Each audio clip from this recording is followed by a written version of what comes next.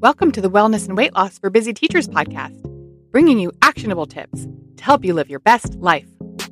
I'm your host, Tracy Baird. If you care about nutrition and fitness and want to make progress in your unique wellness journey, you're in the right place. Let's get started. Hello, my friend, and welcome back to the podcast. I wanted to talk to you today about a practice that actually is known to increase happiness.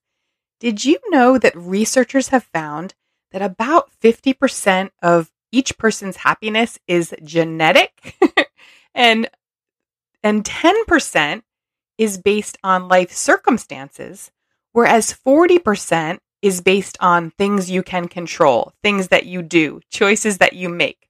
Most of us tend to think that our circumstances dictate our happiness, but really our circumstances are only about 10% of our happiness as far as the research goes.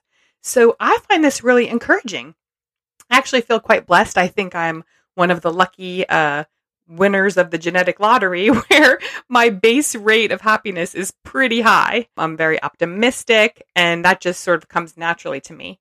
But I am learning, I'm one of those lifetime learner types, and I'm learning about what I can do to make myself the most happy. And that contributes to my overall wellness.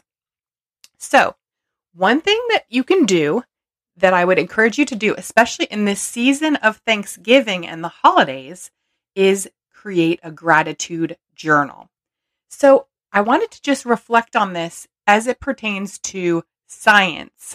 So, I think just generally being grateful or reflecting on what you're grateful for, what you're thankful for is awesome. But I'm even more interested in what the science says.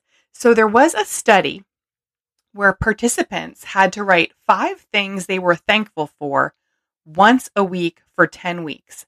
And then other people in different groups were assigned to write 5 hassles they experienced that week, or just 5 life events they experienced that week. And so when they compared the people on the days where they were writing things they were thankful for, compared to the control group, the people who were writing down things they were grateful for actually were more optimistic, more satisfied with life.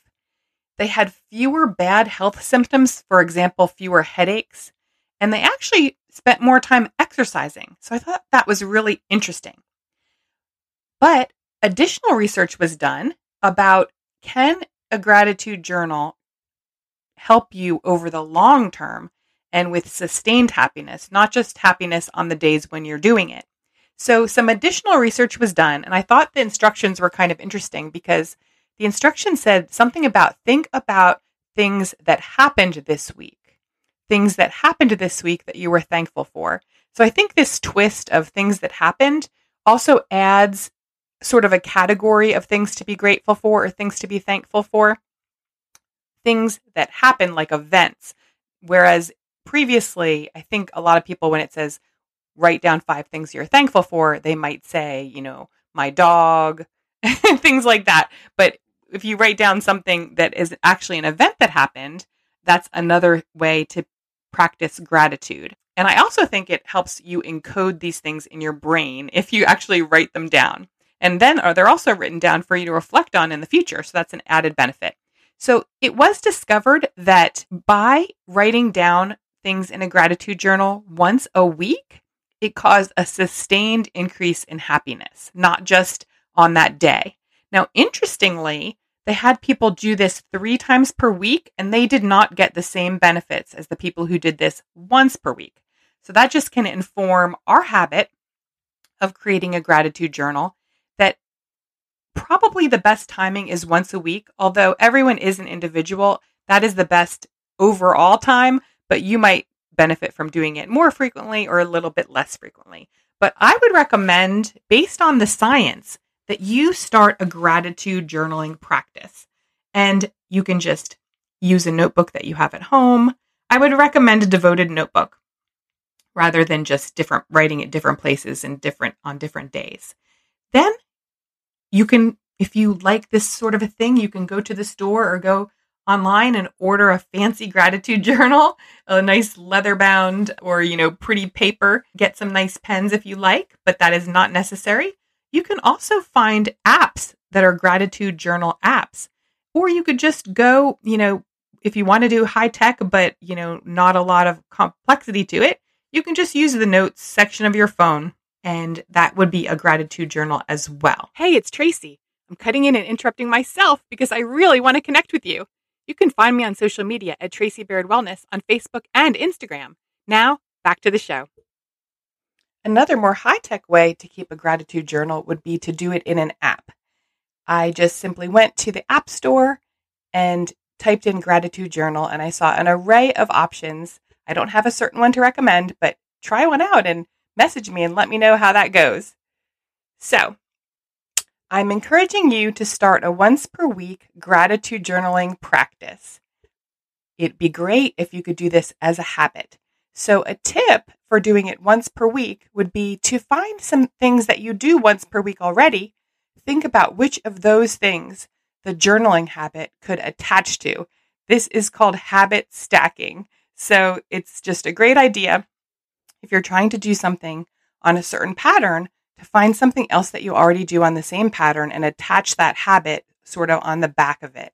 For example, for me to do a gratitude journal once per week, I could think about what things do I do only once per week. And a lot of things I do on Saturday or Sunday would be once per week habits. So for example, I attend church on Sunday.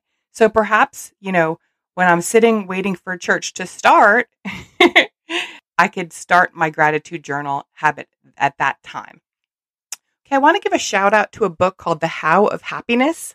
The author, I hope her name is pronounced Sonia Lyubomirsky, and I wanted to give that book a shout out. It's a pretty scientific-y book, but totally worth the read if you're interested in happiness and especially happiness research and strategies for scientifically improving your happiness. So I got some of this information from Sonia's book, and I wanted to recommend the book to you. I will drop a link to that in the show notes.